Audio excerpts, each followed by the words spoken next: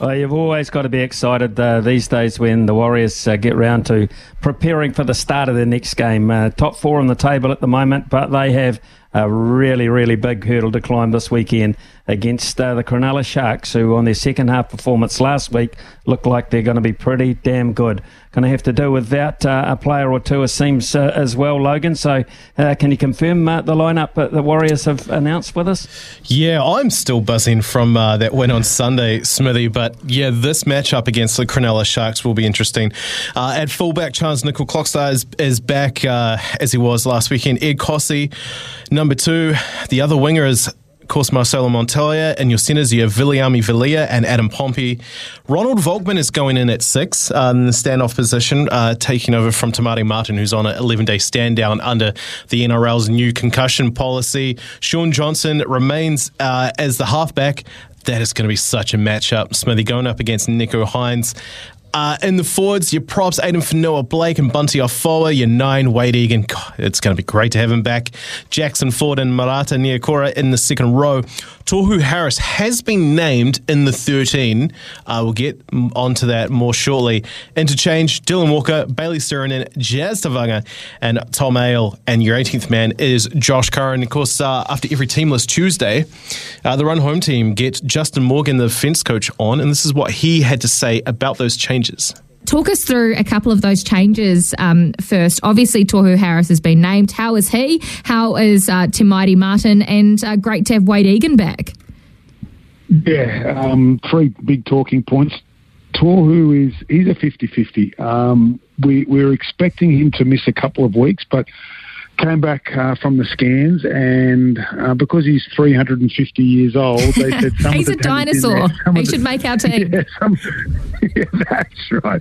Some of the damage in there was from some old injuries, so he's hopeful. To be fair, he hasn't run yet, so we won't know until later in the week. But because of the way the rules are with naming teams, you can't have somebody outside that's not named and then bring them in late. So he's a chance of playing, but I would only rate it a 50-50 at this stage.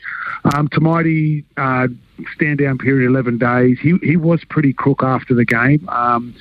I'd never seen anybody spew after singing the team song, but he did on the weekend. No. So I think it was from the head knock. So, but he's in really good spirits. You know, he came in yesterday and today, and he seems pretty good, and he's ticked all the protocols so far. So I think it'll only be the recommended 11-day stand down period, which, as we know with professional sport these days, is important to protect the players and their long-term health. So we'll be missing him. But Ronald Volkman comes into the team.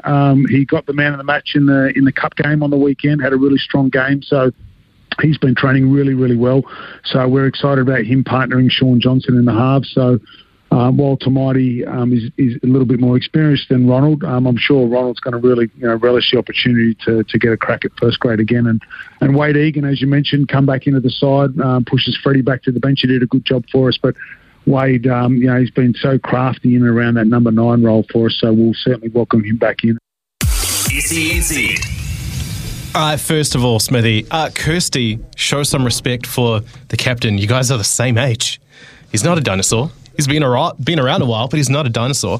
The question, of course, remains, Smithy, what happens if Tohu is unavailable to play? Because he is 50-50 right now. Walker or Tavanga would be set to start, and they'll share that role. Josh Curran could then come on to the bench to cover the middle and edges. And in terms of captain, who would be the leader? Wade Egan would get that honour, with Dylan Walker looking after things when Wagan is off the field. So that's how things are shaping up for the Warriors. Catch the live commentary, of course, here on SENZ on Sunday from 5:30 p.m. And make sure you're checking out Running It Straight from 3 p.m. today. Cameron George is going to be on the show. Perfect. I'll be doing that. Cameron George on the show. Interesting. Might sneak. I put in that he needs to put you on the guest list. Don't worry. I'm looking after you. Good on you. That better come up. On Running It Straight this afternoon.